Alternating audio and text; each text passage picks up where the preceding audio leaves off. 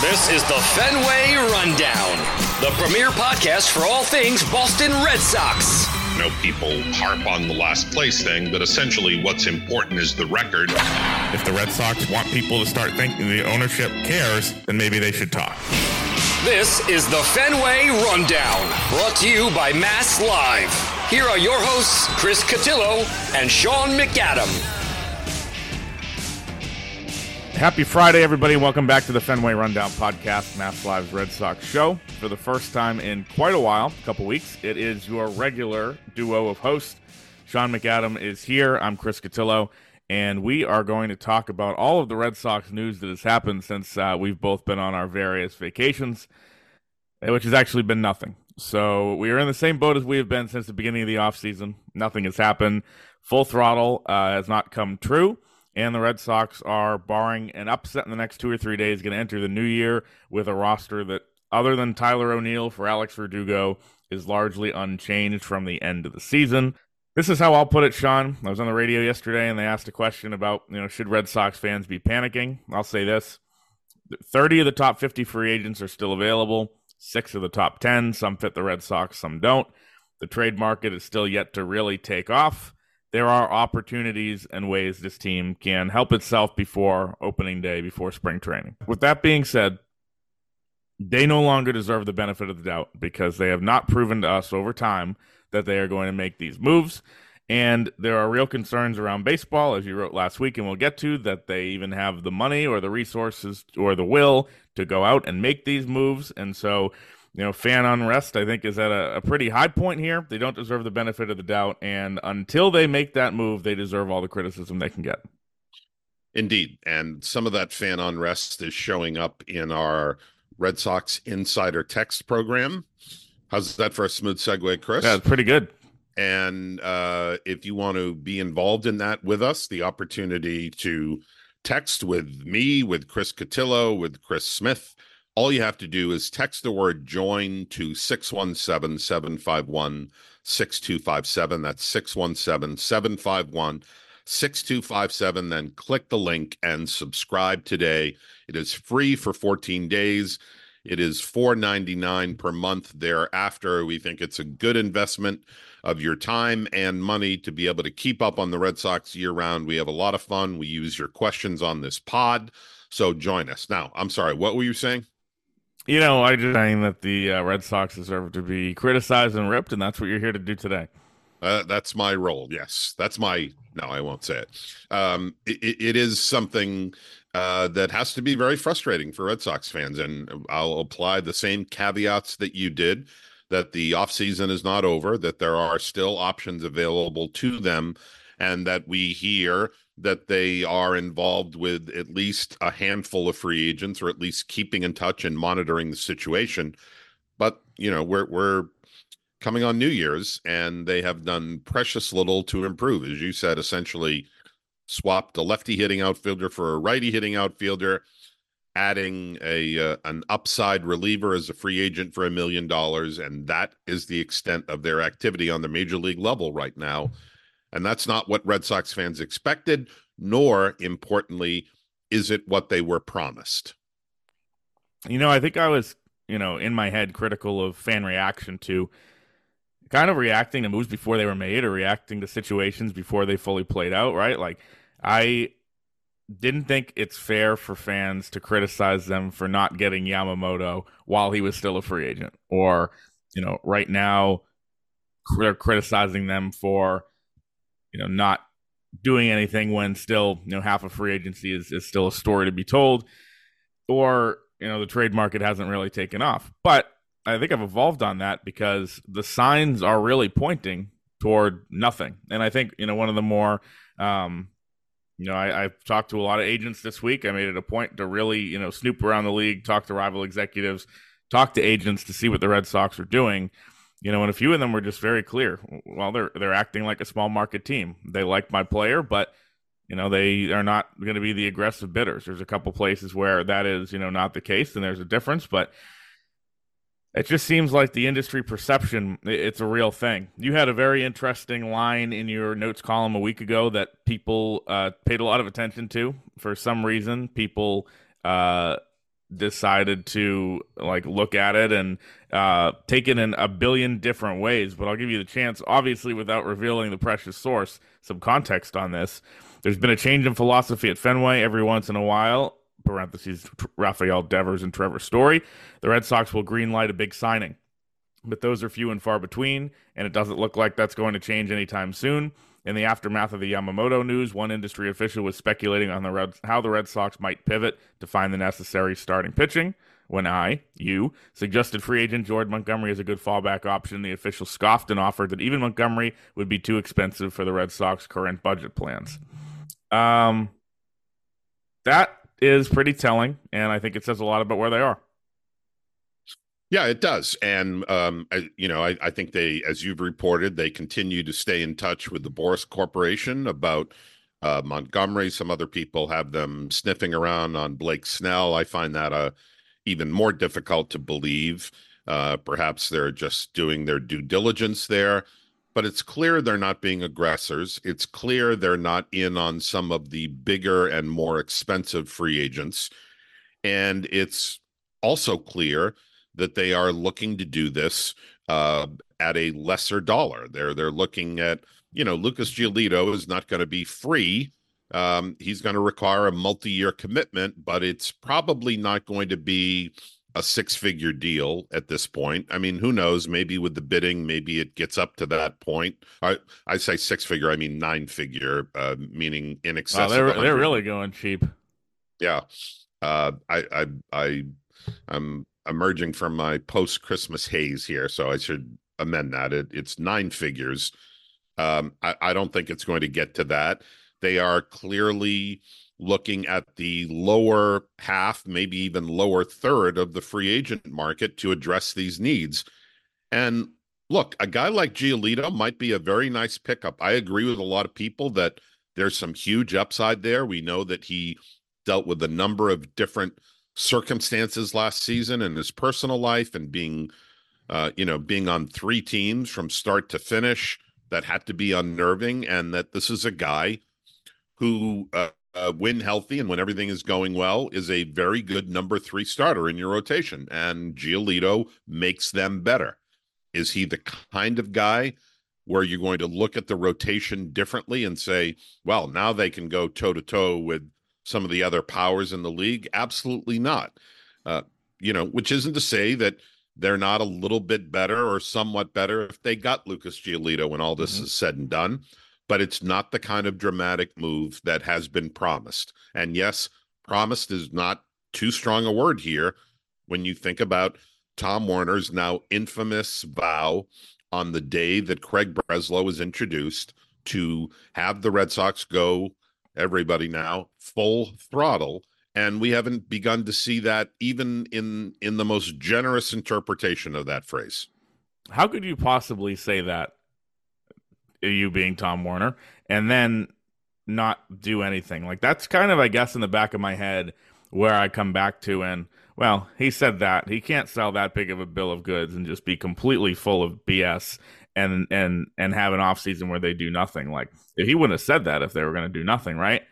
I mean, you would think, but could he? And I've spent some time thinking about that too, and I'm wondering, is this a disconnect between Tom Werner and John Henry, where Werner is advocating for a more aggressive tact in the free agent market to get back into the good graces of Red Sox fans, to be more competitive? He looks at 2 straight last place finishes. He looks at 3 last place finishes in the last 4 years and says, well, clearly we have to spend our way out of this hole that we've dug. And John Henry, who, as principal owner and someone who has more influence and sway over the direction of the franchise, is saying, no, I don't want to go back to this spending for free agent pitchers. We're going to continue to build organically. We're going to see this farm system come to fruition at the major league level over the next couple of years. And then maybe as we get closer to being competitive, then maybe we'll add more aggressively in the free agent market.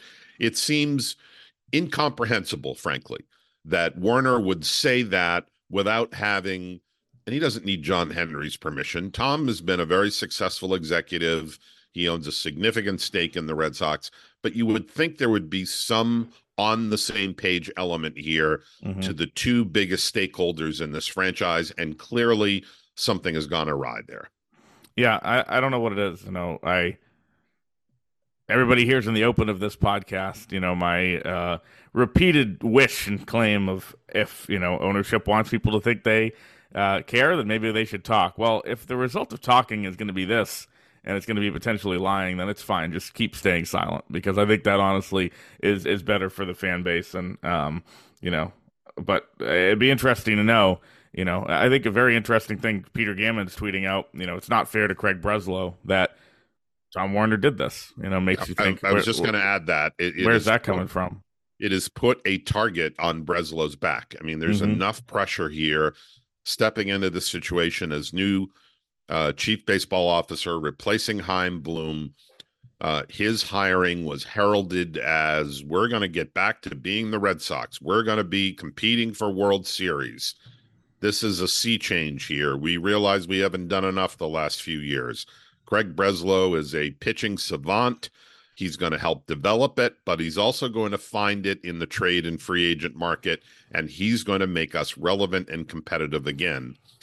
And again, we know that there are still almost 6 weeks before spring training. There is plenty of stuff that they could still do, but to this date, as we speak on December 29th, there has not even been the hint of that new direction, of that renewed aggressiveness.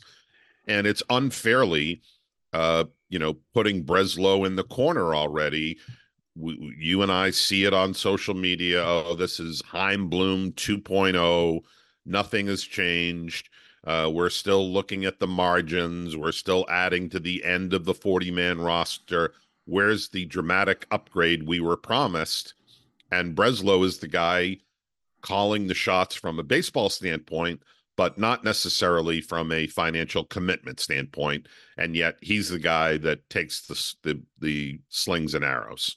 I mean, to me, retroactively, this is helping how people look at Chaim Bloom's tenure and look at the way that he operated. And maybe it wasn't this guy from Tampa who was afraid to spend money. Maybe the money wasn't always there to spend, and maybe the handcuffs from above were real. So that's where the Red Sox are. It's not a pleasant spot.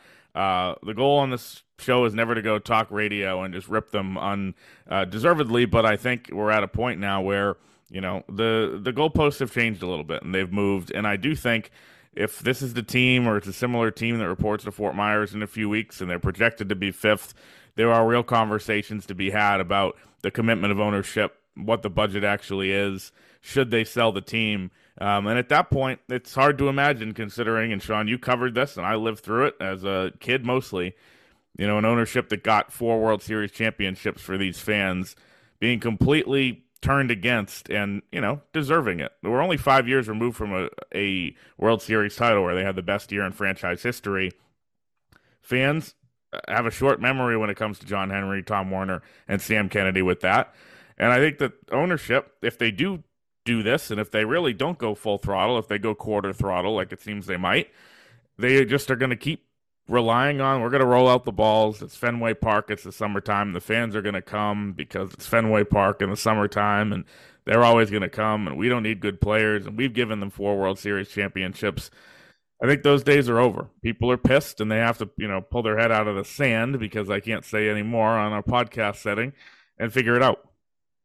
Yeah, I'm interested to see how this manifests itself once the season gets underway. I think we know that there is going to be, barring something dramatic here in the next 3 or 4 weeks, we know that there is going to be scant interest in the team in spring training. There's going to be a lot of, oh, great, another 5th place finish on the horizon, another last place team, another instance of ownership not willing to spend. You're going to have a lot of that talk and a lot of deaf ears when it comes to whatever we report from spring training. But I'm interested to see how it manifests itself once the season starts. Now, you're going to hear a lot of, Fenway's going to have 11,000 people in April. No, that's not going to happen.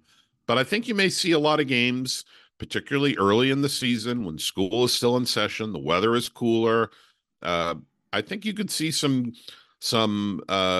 nights and days where there are 20,000 seats and it's, or 22,000 seats and it's 2/3 full, not half empty, not 14,000 people on a given night. It's never going to bottom out to that level.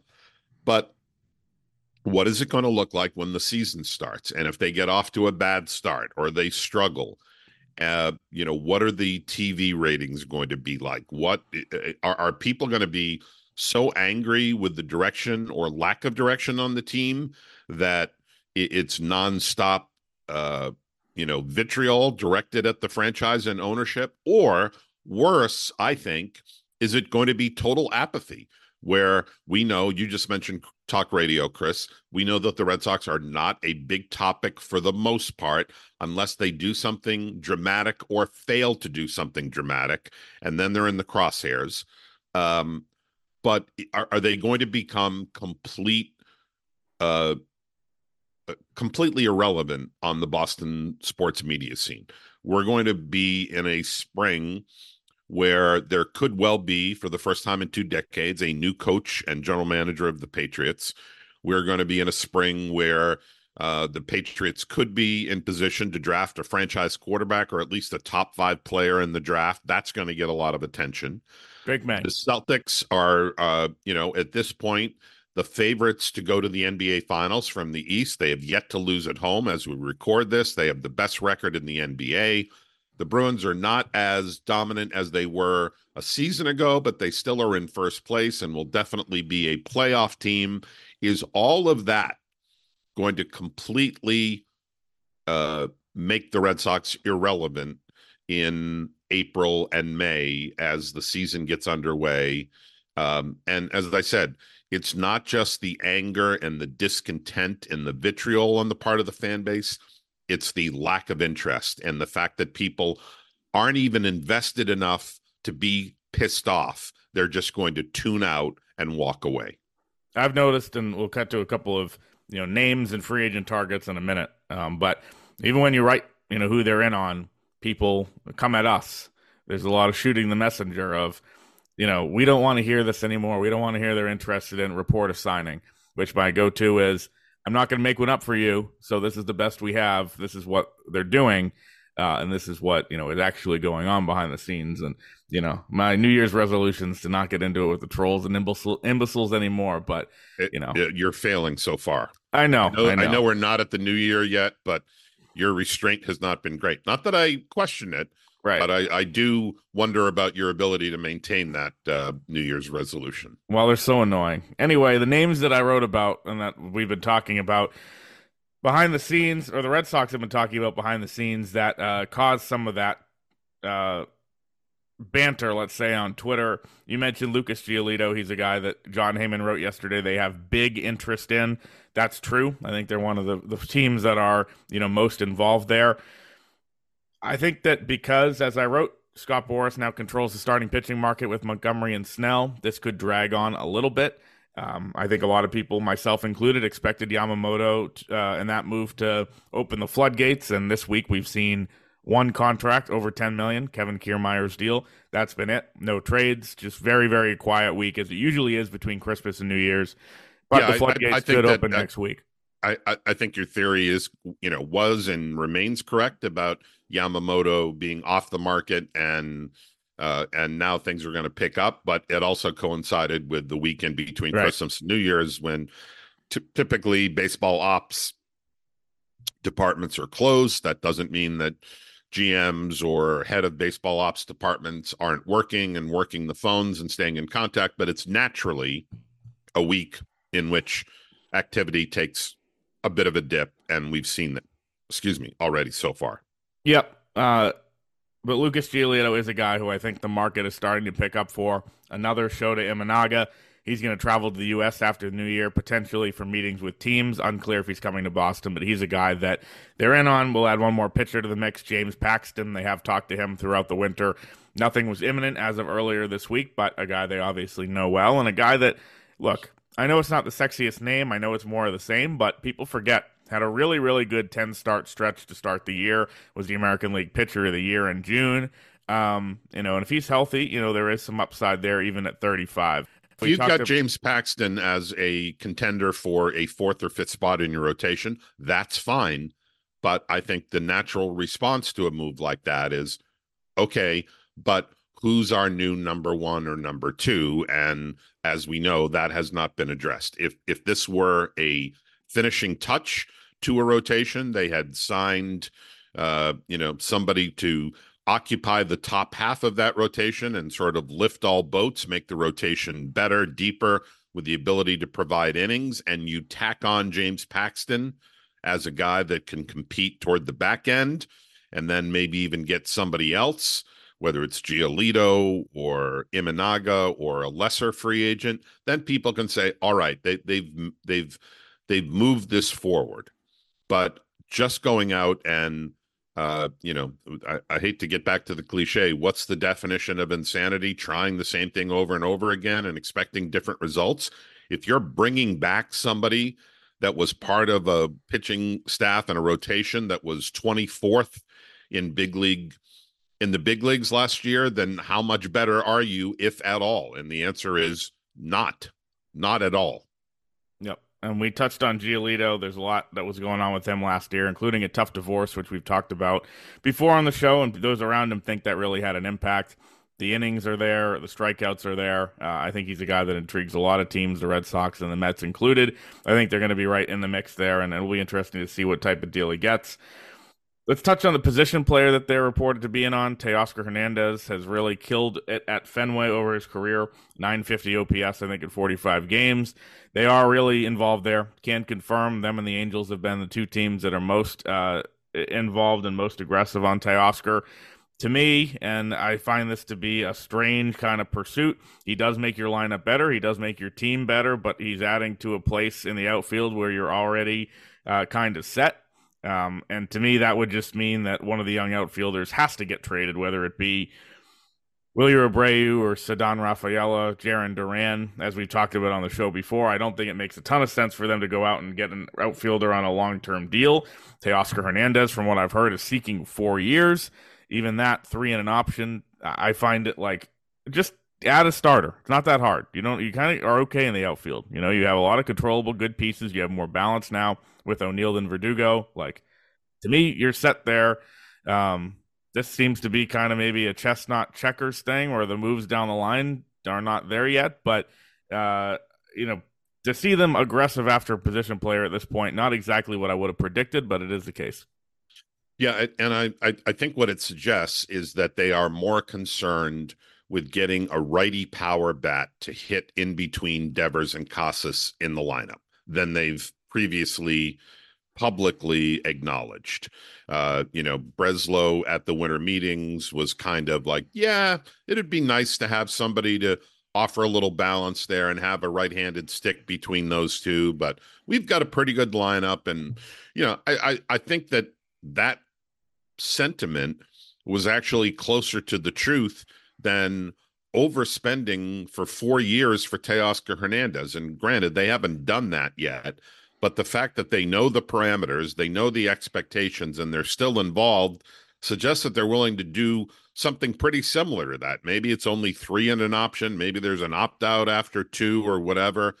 But I, too, have a hard time understanding the logic behind that. Yes, he'll make them better in 24, probably in 25, but he's also going to block some people.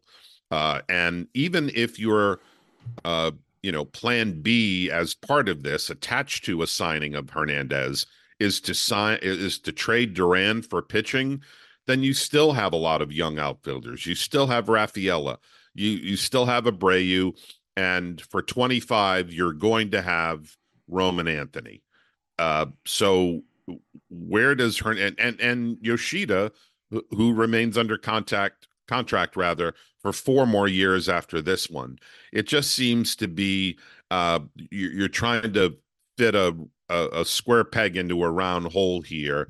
Yes, they need offense. Yes, they could use a righty bat to provide some balance and add some muscle, but the parameters attached really get into some blockage in the future, and I'm not sure make the most sense. Yeah, that's where I'm at. And I mean, how about you take that money and sign Jordan Montgomery? I don't know. Is that a crazy idea to fit the Well, I think Jordan Montgomery is going to be significantly more I know, expensive. but okay, let's say it's twice as much. That's, there's your 80 to the 160 million toward whatever it is. Like, just to me, you're looking to fill a hole that's not really there. Last thing I'll touch on, there has been some reporting this week out there, and some that makes a lot of sense that the Red Sox could move a back-end reliever. Heard yesterday they were in on Robert Stevenson, who is a big-name free agency that no one's ever heard of. A big-name free agent that no one's ever heard of. Pitched for the Rays last year and was pretty good. Trading Kenley Jansen, trading Chris Martin, trading John Schreiber, some of these guys, for a package of minor leaguers. I think that obviously indicates a sell move. To me, though, that's one of those areas of the roster that's really, really strong. If they do add starters, you can see Tanner Houck and Garrett Whitlock, who is the subject of the MLB Notebook today, by the way, moving and being back in the bullpen and full-time roles. And you have, as we've talked about many times, right now, Jansen, Martin, Schreiber, Winkowski, Houck, Whitlock, Yovera, Kelly, Campbell, Weissert, all these guys mixing in. A lot of righties, not a lot of lefties. Bernardino's there. I think moving somebody like Jansen or Martin, selling high on these guys who are pretty old, does make some sense. But they need to target, maybe starter upside in that package. True. And I also, while Stevenson might be a good value signing and somebody that you get for a reasonable amount, if you trade Jansen, and I understand the thinking that, he's in his mid-30s, he's had a succession of injuries in past years. You wonder about him breaking down. But as you noted, the combination of Martin and Jansen last year really, I mean, ultimately it ended in 78 wins, but there was some stability at the back end of that bullpen for the first time in a couple of years because you had guys who had served and excelled in their roles. Martin in the 8th inning, Jansen in the 9th. If you trade Kenley Jansen because he's got 16 million coming and you figure, well, we're selling high here. Stevenson hasn't closed out games to any great degree. Even Martin, who has been an excellent setup reliever in his 30s, kind of a good second half of his career and was as dominant as anybody in that role in the game last year. We know that there is a something that comes with being the guy in the 9th inning. To ask Chris Martin all of a sudden to close out games when I think he has like 10 career saves is a big step. And to do it of somebody like Stevenson, who's younger and doesn't have that experience, is another big step. Now, maybe you're looking at this like, look, there are bigger problems than nailing down the 9th inning here for a team that doesn't begin to have a representative starting rotation and has a hole at second base and some other things. It just seems like they're messing with the one thing that they can count on and adding one more bit of uncertainty to the roster. Tanner Houck, to me, is a guy who showed a couple years ago that he could do it. I don't think he can be ruled out at all. But, again, we're projecting and talking about moves they haven't made yet. And, again, that's the story of the offseason. Moves that have not been made. For the latest on all the Red Sox are doing or not doing, Sean, tell the fine folks about our Red Sox Insider Text program. Yes, indeed, Chris. All you have to do to keep up on everything that's going on this offseason, into spring training, into all of next year, is be a part of our Red Sox Insider Text program. To do that, just text the word JOIN to 617-751-6257. Then click the link and subscribe today. You get a free 14-day trial period to text us to have your questions answered directly by one of the three of us, myself, Chris Cotillo, and Chris Smith. You can submit questions that are going to be read on this podcast, and you can feel like you're getting the latest Red Sox information all the time. So join us in the Red Sox Insider Text. That will do the Fenway Rundown for this week, and barring a massive surprise and emergency pod for the year, we want to thank everybody for listening.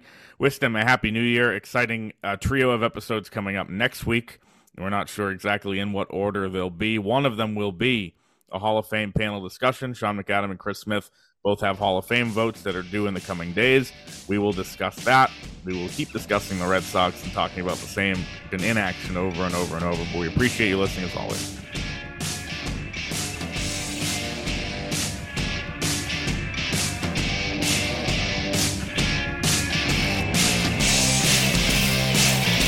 This has been the Fenway Rundown, brought to you by Mass Live.